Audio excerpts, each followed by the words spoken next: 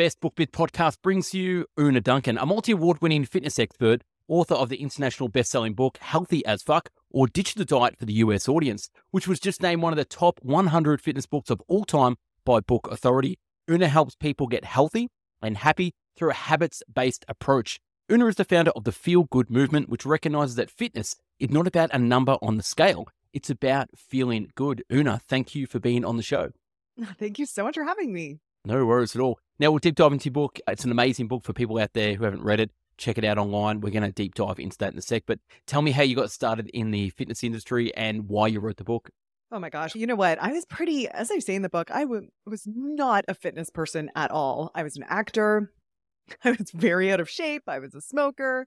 And I started teaching fitness class. So I talk about my whole journey about how I struggled with my weight and struggled with physical exercise for a long time. And then eventually I started to figure out a method that worked for me. And I got a little bit fitter. I was still smoking and it wasn't my life or anything like that. And then I started teaching fitness classes mostly and I was an actor. And I was mostly teaching fitness classes because it was enough like performing. Everyone's looking at me. I got to wear the shiny spandex and whatever. And I just ended up having a great time doing that. And then I remember getting to this point where, and I was also a playwright and spending all day, and I would trying to get grants for playwrights and for playwriting and stuff like that. And I would teach a class at 6 a.m. and 6 p.m. because that's when you teach fitness classes. And I would audition and write my plays during the day. And then I remember I just had this big epiphany one day that I was actually having way more fun doing my stupid fitness stuff that I really it was eye rolly for me. I was just doing it for fun. Then I was trying to get this acting and playwriting off the ground. And as soon as I made that decision, it was like my career just took off. I started a boot camp company and had a bunch of different locations in Toronto. And it was just so, I think people spin their wheels a lot being like, oh my gosh, what am I supposed to do? What's my destiny? And for me, it was just like taking the piss. Okay, let's just try this stupid thing. And I didn't take it seriously at all. And the more I followed that, let's just keep going because it's fun, I never would have guessed there could be an actual career. And I started blogging mostly because I had stuff that I wanted to say to my clients. And I just started writing these blogs and putting them out there. And then eventually someone said, hey, I don't know if you've ever considered writing a book, but if you did, I would be interested. I'm an editor. I'd be interested in seeing that. And I was like, oh my gosh. And so that got me to write a proposal. And then it just went from there and it's exploded. Who knew? Awesome. Yeah. Thank you for sharing. I always like finding out how a book came about. So first it came about through a bit of a passion, a side gig, then it became a full-time thing. All of a sudden you started to serve clients, getting feedback, writing blogs to answer their questions about, okay, here's the information. And then that turned into a book. That's great. Tell us a little bit about how the diet industry disappointed you back in the day and what types of diets that you did and that ultimately failed. Like, what diet did I not do? I did all of them. All of them. I think my earliest memories of wanting to lose weight is literally in grade 4. I was probably 8 years old. I remember lying about my weight to my schoolmates. And moving on, that just grew as I got older. And I remember being in high school and doing secretly, it was always very secret because I still grew up with you shouldn't be on a diet, you should love yourself and all that sort of stuff. And I was very, defined myself as a radical feminist. And I was trying to be all gothy in school and stuff. Wasn't really pulling it off, but that was the kind of vibe that I wanted to pull off. Not at all like cheerleader girl who's trying to lose weight and on a diet all the time. So this is my kind of secret world. And I remember seeing an article in the back of a magazine, an ad, when they used to have those like physical print ads. And so I sent away for some green algae, some green slime that I was supposed to take at night on an empty stomach, and it eats the fat cells from within or whatever. So I did that. I did Atkins. I did Weight Watchers. I did all of them. I did the Slim Fast, and I could go on and on. It's a history of the diet industry, and I tried all of them. Crazy. And some of the stats that you put first in the book, so I'll just read them out. 75 million Americans actively trying to lose weight. 30% of North Americans are clinically obese. Americans spend on average $800 a year trying to fix the problem, buying juice cleansers, meal plans, workout programs, weird-ass herbal supplements as well. But the whole industry as a whole, it's worth $66 billion per year, which is absolute crazy as well. Yeah, I'm doing a health challenge at the moment, and I've been yo-yo dieting for the last 15 years. So one of the reasons that I wanted to read your book and get you on as well, is to learn about what is the correct way to do this and how can we get off the roller coaster, as you call it, and go around the merry-go-round. Yeah, so at this point, I have an online company where I take people through a physical transformation program. So I've observed and mentored over of people going through this process. And so I've seen these patterns, and that's what made me want to write this book. So the pattern that as often is someone will start often right now in January, people will be like, all right, let's do this. I'm going to do this. And they get so excited about their new diet and they tell everyone, okay, I found the way and this is going to be a thing. And oh my gosh, it's working.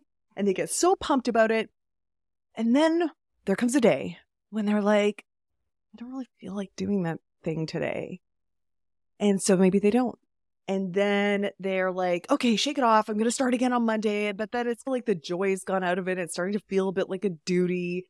And then another day comes and they're like, okay, start to have these thoughts in your head where you're like, just park it today and then I'll pick it up. But you know what? I'm tired and blah, blah, blah, blah.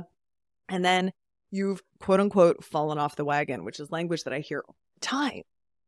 And so that's like the diet roller coaster when you're so excited. Oh my God, it's working. And then, oh no, crash and burn. And then you wait for the next round and it's going to be a whole new thing this time.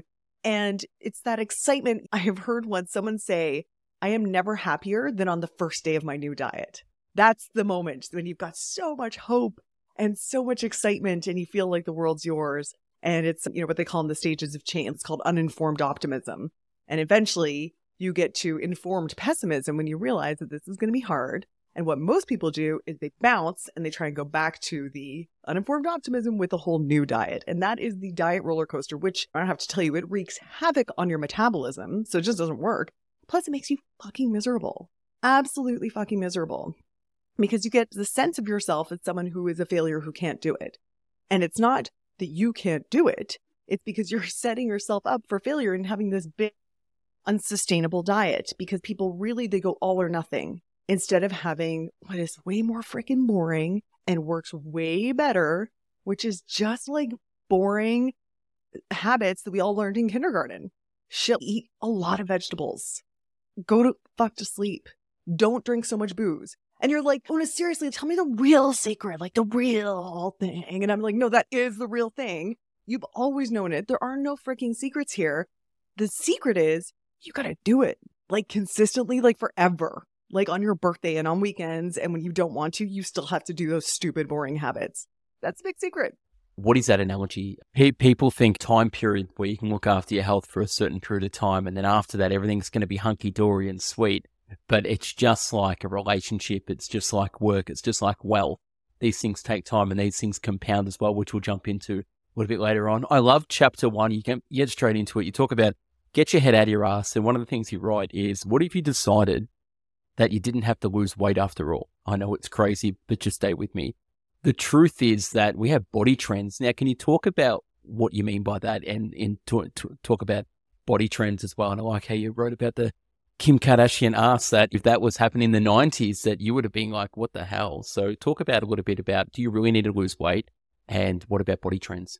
Oh, I think it's fascinating. When you look back over history, even just of the 20th century, the body ideal of each sort of roughly decade, it varied wildly. Like in the 20s, you're supposed to kind of look like a boy. In the 50s, it was all about super curvy Marilyn Monroe. Then you get to the 60s and you're supposed to look like Twiggy. And it's all over the place.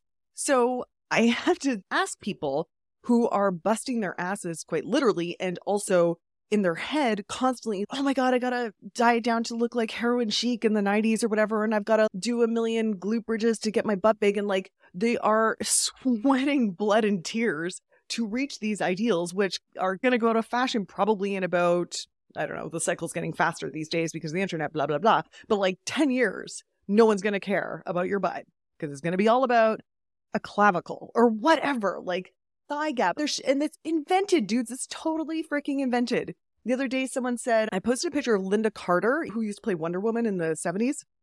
Freaking gorgeous, like gorgeous. And someone posted, commented and said, oh my God, she's got hip dips and she doesn't even care. And I was like, what the hell are hip dips? Like, what is the flaw in this gorgeous woman? And I Google it. Hip dips are apparently like a huge problem now. And I never, it's manufactured bullshit. So I'm just saying, if that's why you want to change your body, you might want to park that because there's never going to be a sustainable joy. Just staying on that, like I'm 37, I got 2 kids. I've got a dad bod, and I look at all my mates who've got kids, and I'm probably in better shape than 90% of them. And then you look at Leonardo DiCaprio, who's basically nailed the dad bod with no kids, out of shape, never really been in shape. Women love him, always got a new girlfriend.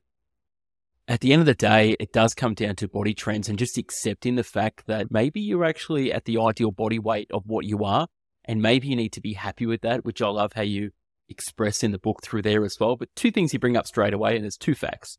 So the 2 simple facts: the body you're looking at right now is a result of your genetics and your habits. Can you jam on that a little bit? Yeah. So I go on to say, you might not choose that you need to lose weight. So if you've been going crazy thinking about losing the last 10 pounds the last 10 years, and it's like this constant buzz in your mind and constant unchecked box on your to-do list, you might give yourself permission to just let that go. However, you might choose that, actually, no, I really want to get super ripped and lean or whatever. So what I'm trying to empower people with is the choice, because I think people grow up with this kind of like victim mentality. And so I'm saying, if you look down at your body right now, you do that with love, your body right now is the result of 2 things: is your genetics and your habits. And there is nothing you can do about your genetics, but you can have total control over your habits. And that's what I'm trying to tell people in the book. You can actually choose. Your habits are running about 40% of your life with unconsciously, right? So this is a massive amount of your actions are just habits. And so if you can consciously choose your habits, you're going to be able to choose a good portion of what your body looks like and feels like. And I like how you talk about drop the guilt, and the ultimate act of defiance of love that you say is love the body you're in right now. So step number 1, it's your genetics. Fine. It's your habits. You definitely can change your habits. But step 1, just acknowledge your body for what it is. It keeps you alive. So we're always trying to externally make it beautiful, but your body works 24/7 even while you sleep to keep you alive. So the next part of the book, you talk about find the fucks. What is find the fucks? What I'm saying is, okay, so if you choose, all right, that's it, I'm going to go on a body transformation program or whatever, I'm going to get healthy this year. I'm like, if you are going to do that, you better find the fucks. You better really care about it, because developing and cultivating new habits, it's a pain in the ass. Once you get them established, then you're on autopilot and it's amazing. But getting them off the ground, that actually takes a lot of effort, and you have to be present and really ready to put some effort in. It's like when you first start to do anything, when you first start to learn how to drive, you have to really want to learn how to drive. There's a lot of administration, there's a lot of skills, there's a lot of stuff, tests to blah, blah, blah. You're a teenager, you really want to drive. So you go through all that, and now we drive and we don't even think about it. We're chatting on the phone and blah, blah, blah. And so that's how your new habits are going to be. They're going to require some serious fuck giving right off the bat. So you can't think, I'm just going to, in the background, do this diet. That's not going to work. You're really going to have to care about this. And sometimes when I talk to my clients and they're like, is that happening? I'm like, how important is this really that important to you? And if it's not, oh my God, let it go. Let it fly.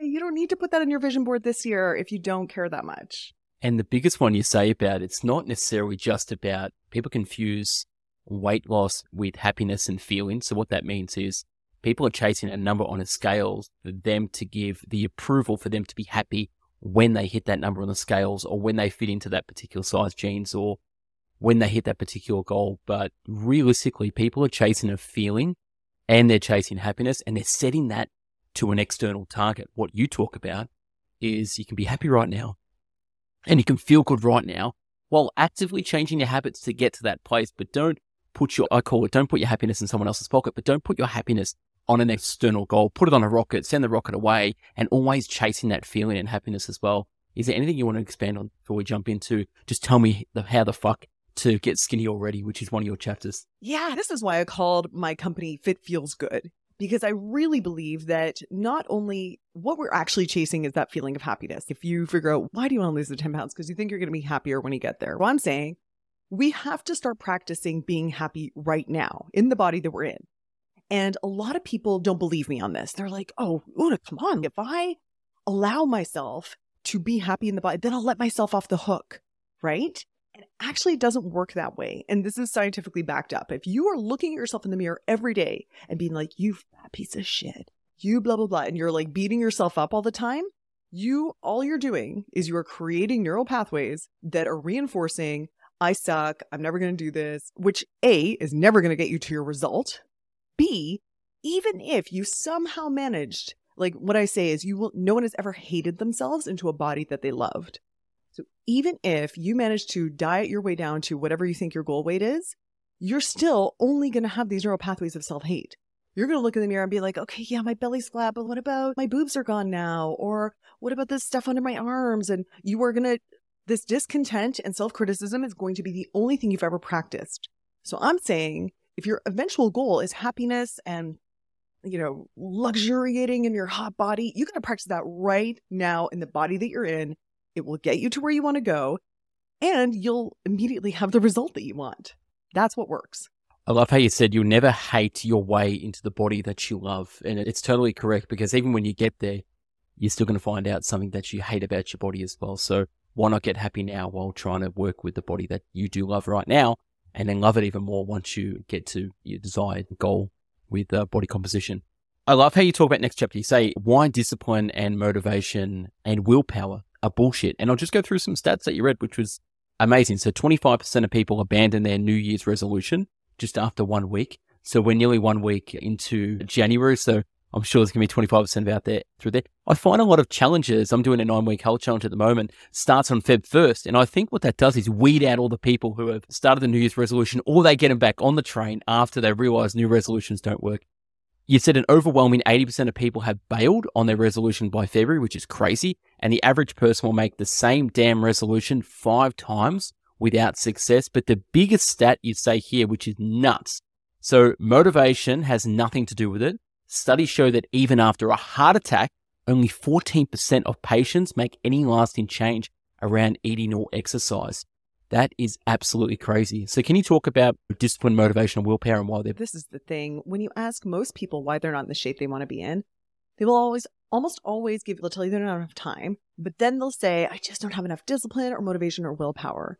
And the thing is that those discipline, motivation, willpower, these are finite resources. Like we can really gather that up at the beginning of the year or whenever we're like feeling pumped, but actually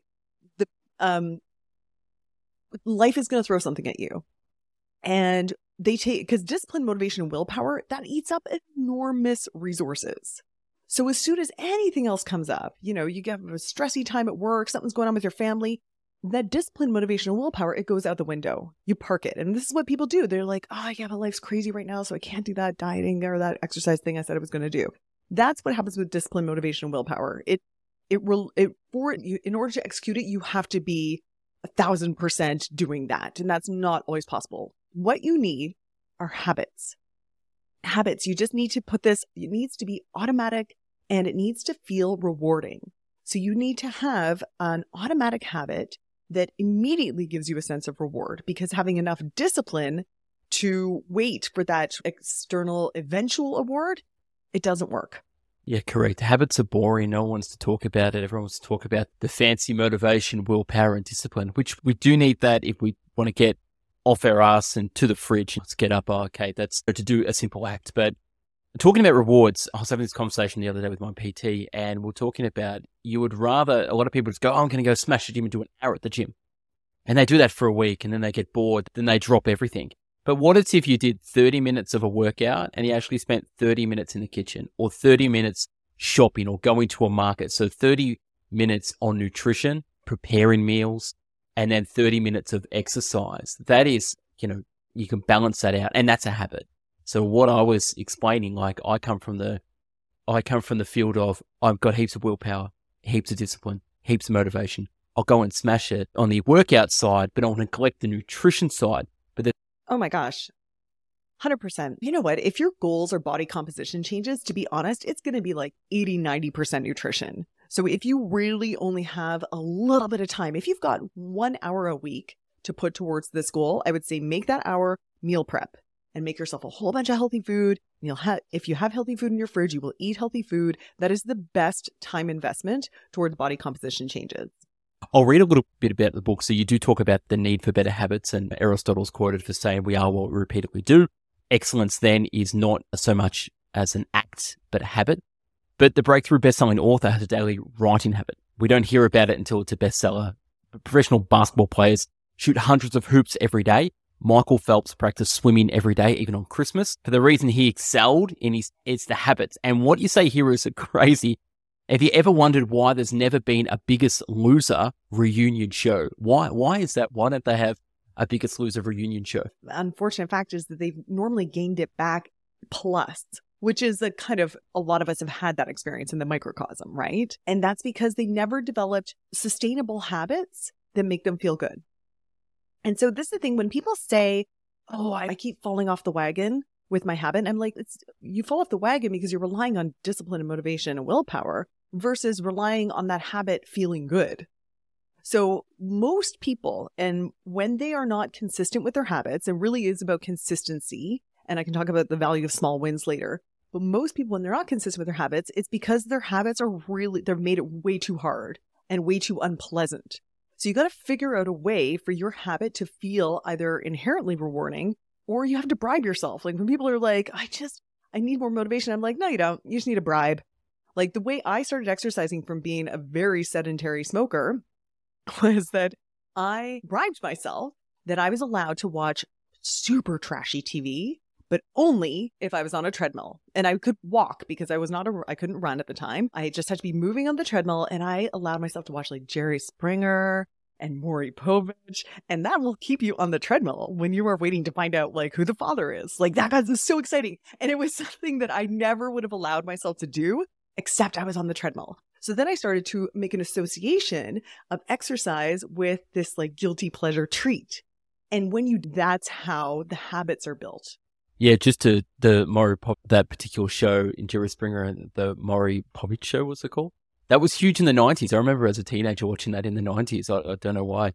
Back with the habits, the reason why they don't have the Biggest Loser reunion show is why they don't have Tats Lotto winners reunion show to see what they've done with the money after 5-10 years, because they've blown it all because they haven't had habits.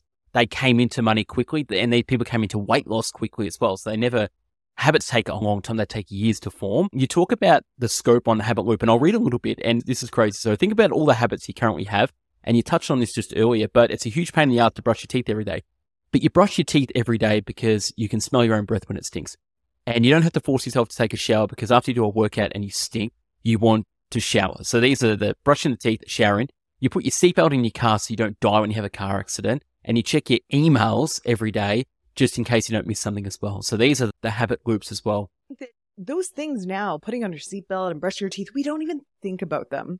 But the reason that we developed those habits in the first place is because they became rewarding. We start to get that minty feeling on our teeth. And that didn't always happen. Like my son, the other day, or when he was 5 years old, I remember saying, have you brushed your teeth? And he was like, I just brushed them yesterday. So for him, it felt like this big duty that he had to do. But now, of course, he just brushes his teeth naturally and he does his thing, as do most of us. So what I'm trying to say is that something that did feel like a big, God, do I have to do this? It can become something that you don't even think about, that is completely natural, and it becomes part of your identity. We start to think of ourselves, hey, I am someone with good dental hygiene. I am the kind of person who will always eat vegetables before dessert or whatever. You just start to become that kind of person. Yeah, and you can also, it can take it too far as well. Like I worked with a guy who brushed his teeth 7 times a day, which was crazy. Like after every meal, he would carry around his toothbrush and toothpaste. Anyway, moving on. So you talk about the 7 habits of highly healthy motherfuckers. We can swear in this podcast because you swore in the book and it got published. You talk about a keystone habit. What is a keystone habit? Yeah, a keystone habit is the habit so in architecture, a keystone is the stone that kind of holds the whole thing together. So in habits, a keystone habit is one that sets off a ripple effect. So the example that I often give is, for me, a keystone habit is waking up and exercising first thing in the morning.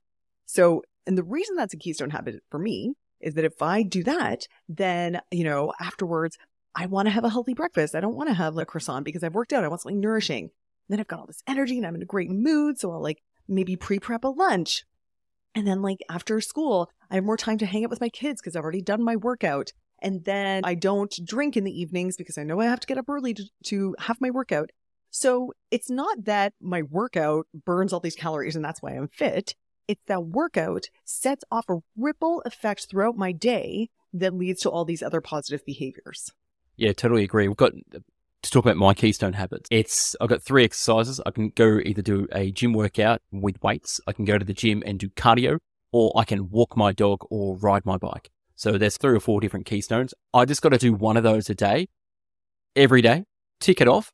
That's it. Move on. If I do that 300 times out of 365 times this year, I'm going to be okay. And then if I nail my nutrition, I'm going to be okay. So it's not a big secret. It's not a big deal. So that's my keystone habit. I'm sure there's people who have keystone habits out there as well. Let's jump into the habits. So people listening, people playing at home. Habit number 1, you talk about, and I love this one because it just made sense. And I've actually applied it straight away after reading the book a couple of days ago.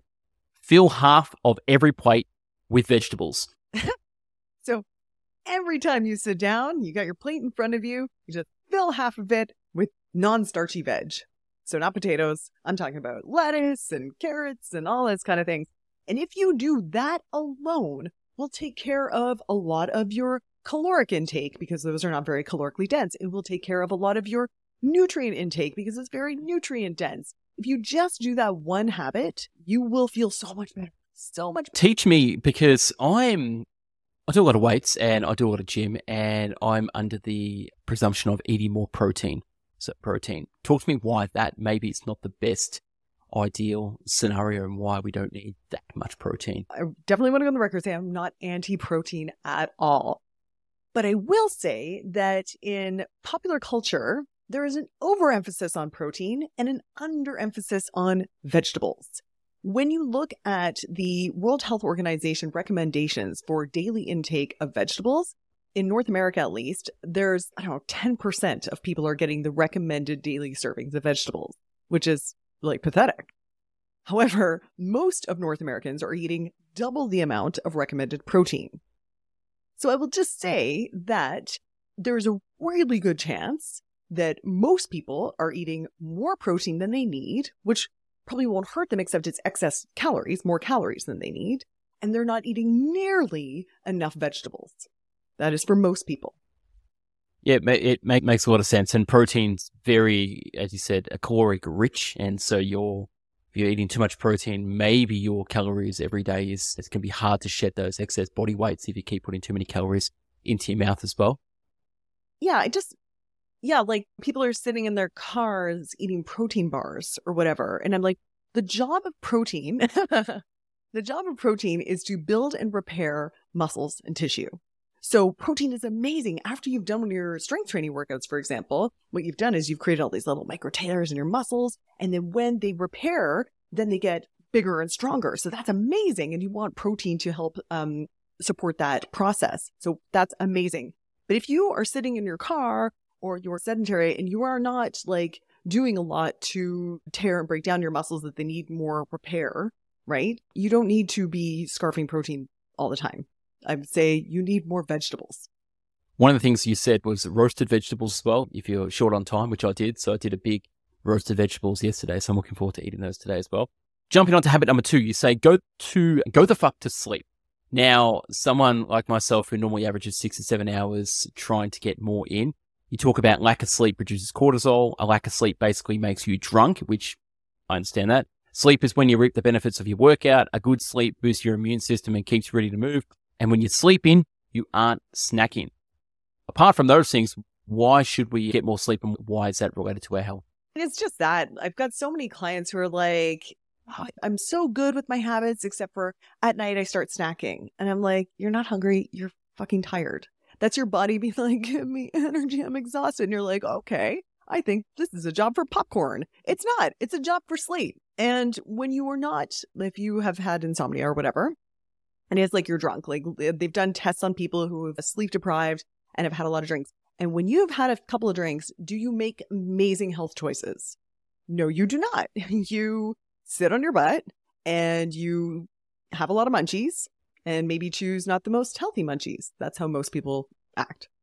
Yeah, I used to suffer from intermittent sleep insomnia, and I can tell you it's worse than being drunk. It's literally walking around in a haze. So now, number 3, talking about booze.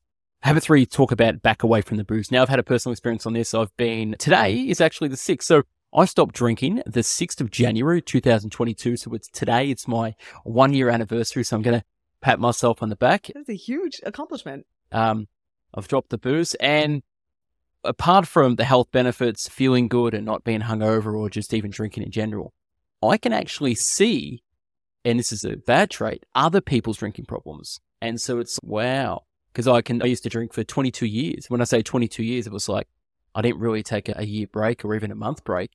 I can actually see other people's drinking problems, becoming an ex-drinker myself, and people are like, oh, you've done it, you're going to do a year, you're going to get back on it. When are you going to get back on it? And it's like, it's crazy. So you talk to me about how important it is to back away from the booze, from the health benefits, but I can attest to that, how good it is. I've had so many clients who are busting their asses with the workouts, and they only eat organic, and they're like so careful with all this, and they drink half a bottle of wine every night. And I'm like, oh, like you're fucking up everything else that you've done. That is so many excess calories. That is going to inhibit you. Like you're going to be less inhibited. You're going to have munchies, probably. Even if you don't, you just consumed a lot of extra calories. That is completely going to mess up your sleep. And so you're going to feel less likely to work out the next day. You're going to be less likely to make good food choices. We're speaking of keystone habits. That's a negative keystone habit that will have a ripple effect in almost every other area. So I'm just like, if people say, what's the one thing that I could do? And people are saying like, oh my God, I'm going to get rid of sugar. I'm going to get rid of carbs. I'm going to blah, blah, blah. And I'm like, you know what? I'm so sorry to tell you this, but it's probably going to be the booze that's going to give you the biggest bang for your buck if you're going to make any efforts at all. Get rid of the booze or reduce it. Absolutely. And to use an extreme example, like you could be an amazing parent, fantastic, and at night you just go shoot up heroin.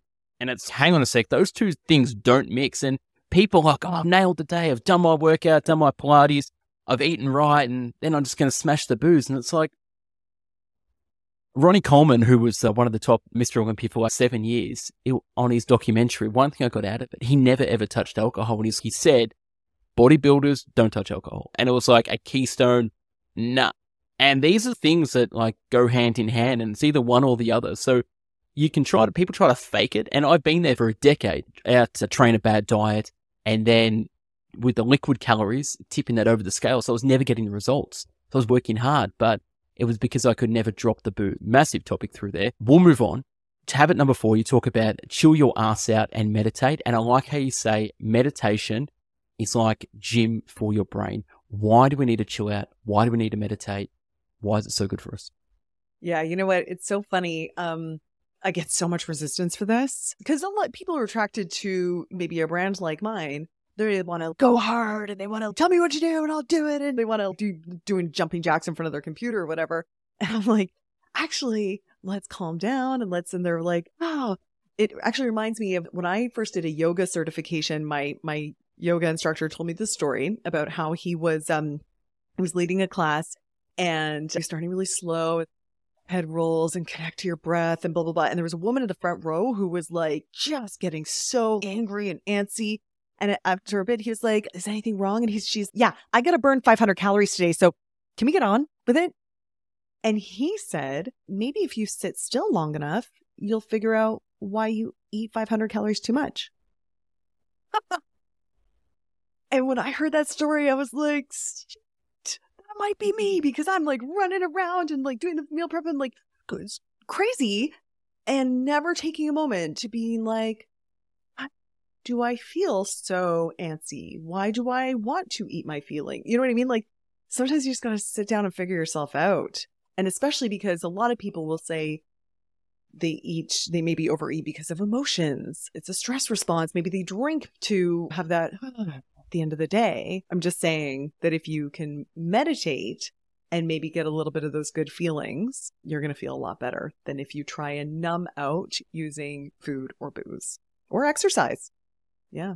Yeah. And also they don't have a good relationship with hunger. What I mean by that is at the onset of hunger and they just run straight to the fridge or pantry or the drive-through and they never sit with it. They never like rest with it as well. So you talk about hunger isn't an emergency. Diarrhea is an emergency. I like that little phrase through there as well. We'll jump into habit 5. You talk about eat of it, eat way less of it. I'll just give you a bit of a rundown. So you say eat veggies, fill half your plate with vegetables, all of them. Eat protein, limit the size to your palm, and then eat carbs, limit the size of your fist, and then the fat the size of your thumb. I really like that. Is there anything more you want to expand on? Eat it all, but eat way less of it. Yeah, so I just feel like a lot of people are trying to, it's really gimmicky when people are saying like, oh, get rid of all carbs or get rid of all sugar, or when they have this really all or nothing approach to anything. And especially when it comes to the major macronutrient like carbs. I'm like, we need carbs to live. We need carbs to have any kind of energy. You need carbs for your brain, and you need protein for this, and you need fat for, processing certain vitamins in your hair and your blah, blah, blah. So you can't, to go totally fat-free or carb-free or whatever is just absurd. That's not going to ever work, ever. So eat it all, but just portions. And I think that we are completely out of whack when it comes to portions. Like that last one, fat the size of your thumb. So if all of your beautiful listeners right now will look at their little adorable, cute little thumbs, and I want you to look at that sucker and think, that is a portion of cheese. And it's usually way less than most people are eating. And so I think that when people do my program, one of the biggest things they say is, oh my gosh, I was just eating way too much food. Because a lot of people who are attracted to programs like mine, they usually are very healthy eaters. Like they are not people who are having Cocoa Pops for breakfast and whatever. They're people who really care about this. And they're usually people who are just eating too much of that healthy food. Half an avocado on a salad is going to be too much for most women, I will say. Yeah, too much of it. No, I'm guilty of that as well. Yeah, I'm definitely guilty of that. Just because I think it's healthy, I might be eating double of it as well. So maybe, as you said before about the meditation, maybe I need to meditate and realize that I actually eat too much and I eat for pleasure and I enjoy it. And because I work from home, I'm like in the kitchen all the time, walking past the kitchen, which is cool. Yeah, I need to slow the fuck down, as you say, and don't eat unless you're genuinely hungry as well and experience hunger. I really love that as well. Yeah, great stuff. We're going to run out of time, so I'm going to just flick through the next habits, which is chapter 6. Prep and plan ahead. Talk to me about that. We've already talked about roast your veggies, but what are some of the other things that people can do with prepping and planning ahead? Yeah, just like I said, if you have healthy food, you're going to eat healthy food. Otherwise, you're just going to eat whatever happens to be available when you become really hungry. And if you look around at society, what's generally available is usually not that good for you. So you really just, if you're going to invest 1 hour a week, like I said, make it meal prep. And my meal prep is so simple. I don't even do recipes. I make a whole bunch of lentils. I roast a whole bunch of veggies, and I will marinate some tofu. That's it. That is my meal prep. And I'm not really much of a foodie, so I'm fine to eat the same boring stuff all the time. If you're a foodie, you might want to, I don't know, make a ginger soup or whatever foodies do, but you can make it fancier is what I'm saying, but it does not have to be. Yeah, and I read an Instagram. I was on Instagram before, and a story popped up, and it was like, we eat the same 5 to 10 meals weekly, and we repeat the cycle. So at the end of the day, it's not like you got to buy new cookbooks. It's figure out what you like to eat, work it out, consistently repeatedly do it. Simple as that. Merry-go-round shit, no roller coaster stuff. Boring, but it works. It's boring. Yeah, it's boring, but it works, guys. Like, your food doesn't have to be your entertainment. Get entertainment, do other stuff for fun. That's exactly right. Yeah, use food as nutrition and do other things for entertainment. You talk about habit 7, the last one, exercise consistently. We've touched on this already, but how important is it just to have a habit of moving your body every day and doing something? Yeah, is amazing for stress reduction, for longevity, for general health, for your mood. It's actually not that great for weight loss and body composition changes, except that it is a keystone habit that has a ripple effect. Like I said, it's my keystone habit is exercise because it makes me eat healthier, sleep more, drink less, blah, blah, blah. That's what exercise does for me. And it's really all compounding all those that affects my body. You can't go for a run and erase the calories that you had for lunch. That is not how exercise works. We need to that's a binge and purge mindset that never works. But exercise will make you a healthier person, and a healthier person takes certain actions, and it's that identity that's really going to change it. Yeah, absolutely. Yeah, thank you for expanding on that. And just to tie up a couple of things as well. So people might nail all these things and then they might stop. Now, I don't know who writes your chapter titles, but you've got a chapter called How Not to Be a Big, Fat, Quitty Quitter Face. You say this, do or not do, there is no try, which is a Yoda thing as well. Talk to us a little bit about some of the steps. So step 1, you talk about declutter. How important is this to declutter and get away trigger foods, your closet, and digital decluttering as well? I'm just saying, set up your environment for success. Like when you have that big rush of enthusiasm to change your life and to get fit or whatever, one of the best ways you can direct that energy is through setting up your environment for success. Get rid of all the shitty food, download the apps that you need, join a thing, like that's when you set up your environment for success. Absolutely, absolutely. And just another quick one, the power of your peeps as well. How important it is to have the right people around you as well and distance yourself away from the wrong people. Can you expand on that a little bit? Oh my gosh. You've probably heard that you become like the 5 people you hang out with most. So the people you're hanging out with don't have the kind of habits that are going to make you the kind of person you want to be.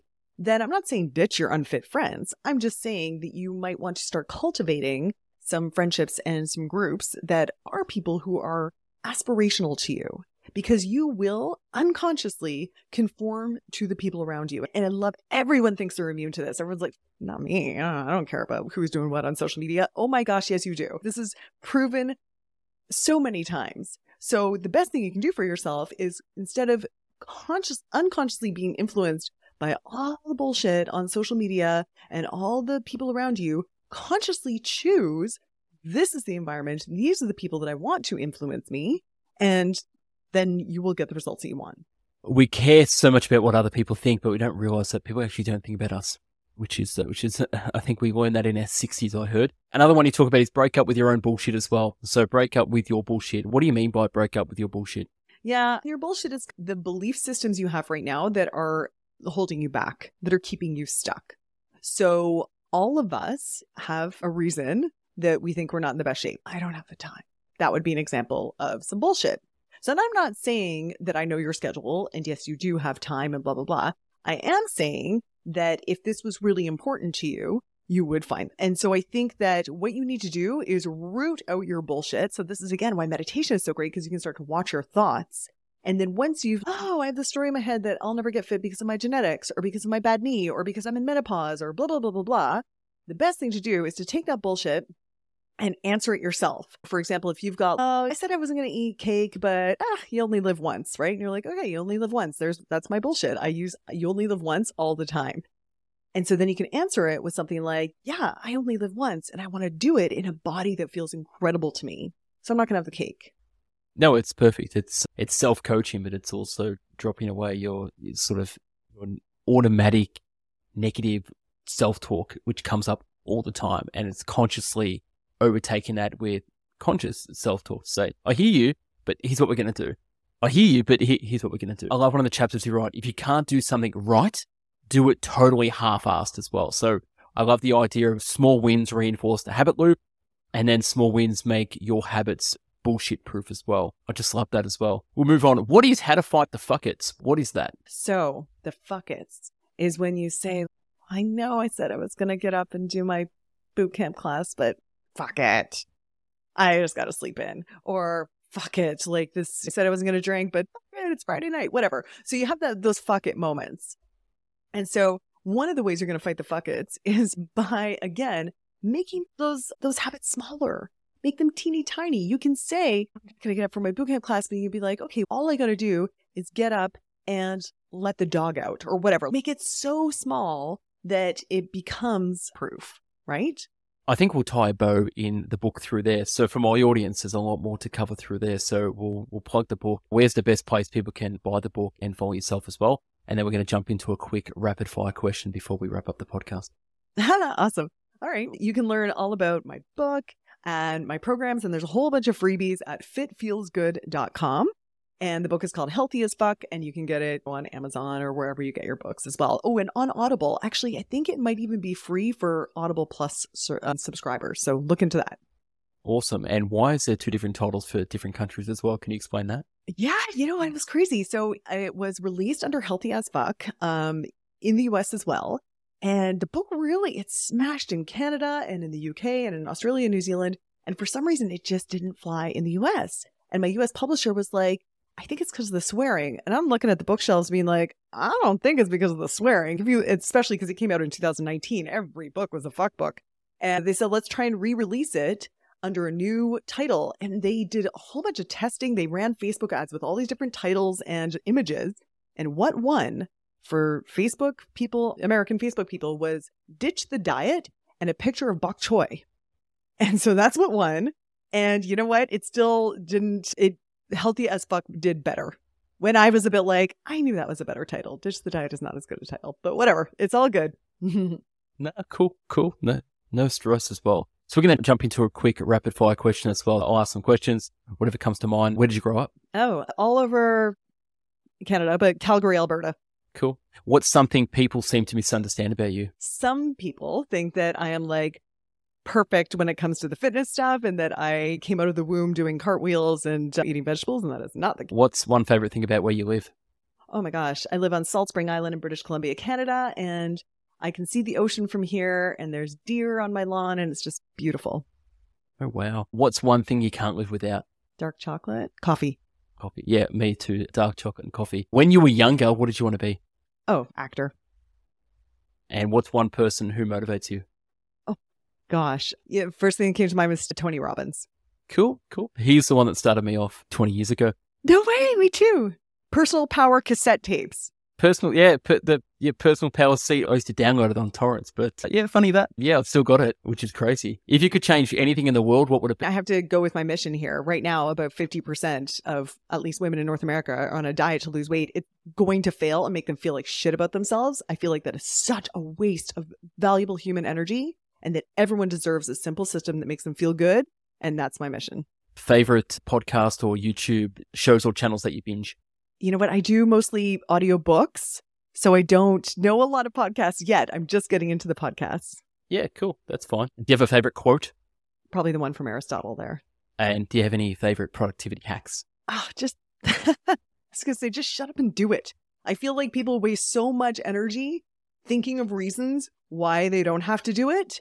And I feel like that actually takes more energy than just freaking doing it. Whatever the it is for you, you know what it is. You don't need me to tell you. There's a thing that you're not doing right now. And I'm just saying, just fucking do it. You've survived the rapid fire question round. So Oonagh, thank you for being a guest on the Best Book Bits podcast. And to my audience out there, please go follow Oonagh, buy her books, and amazing stuff. Healthy as fuck.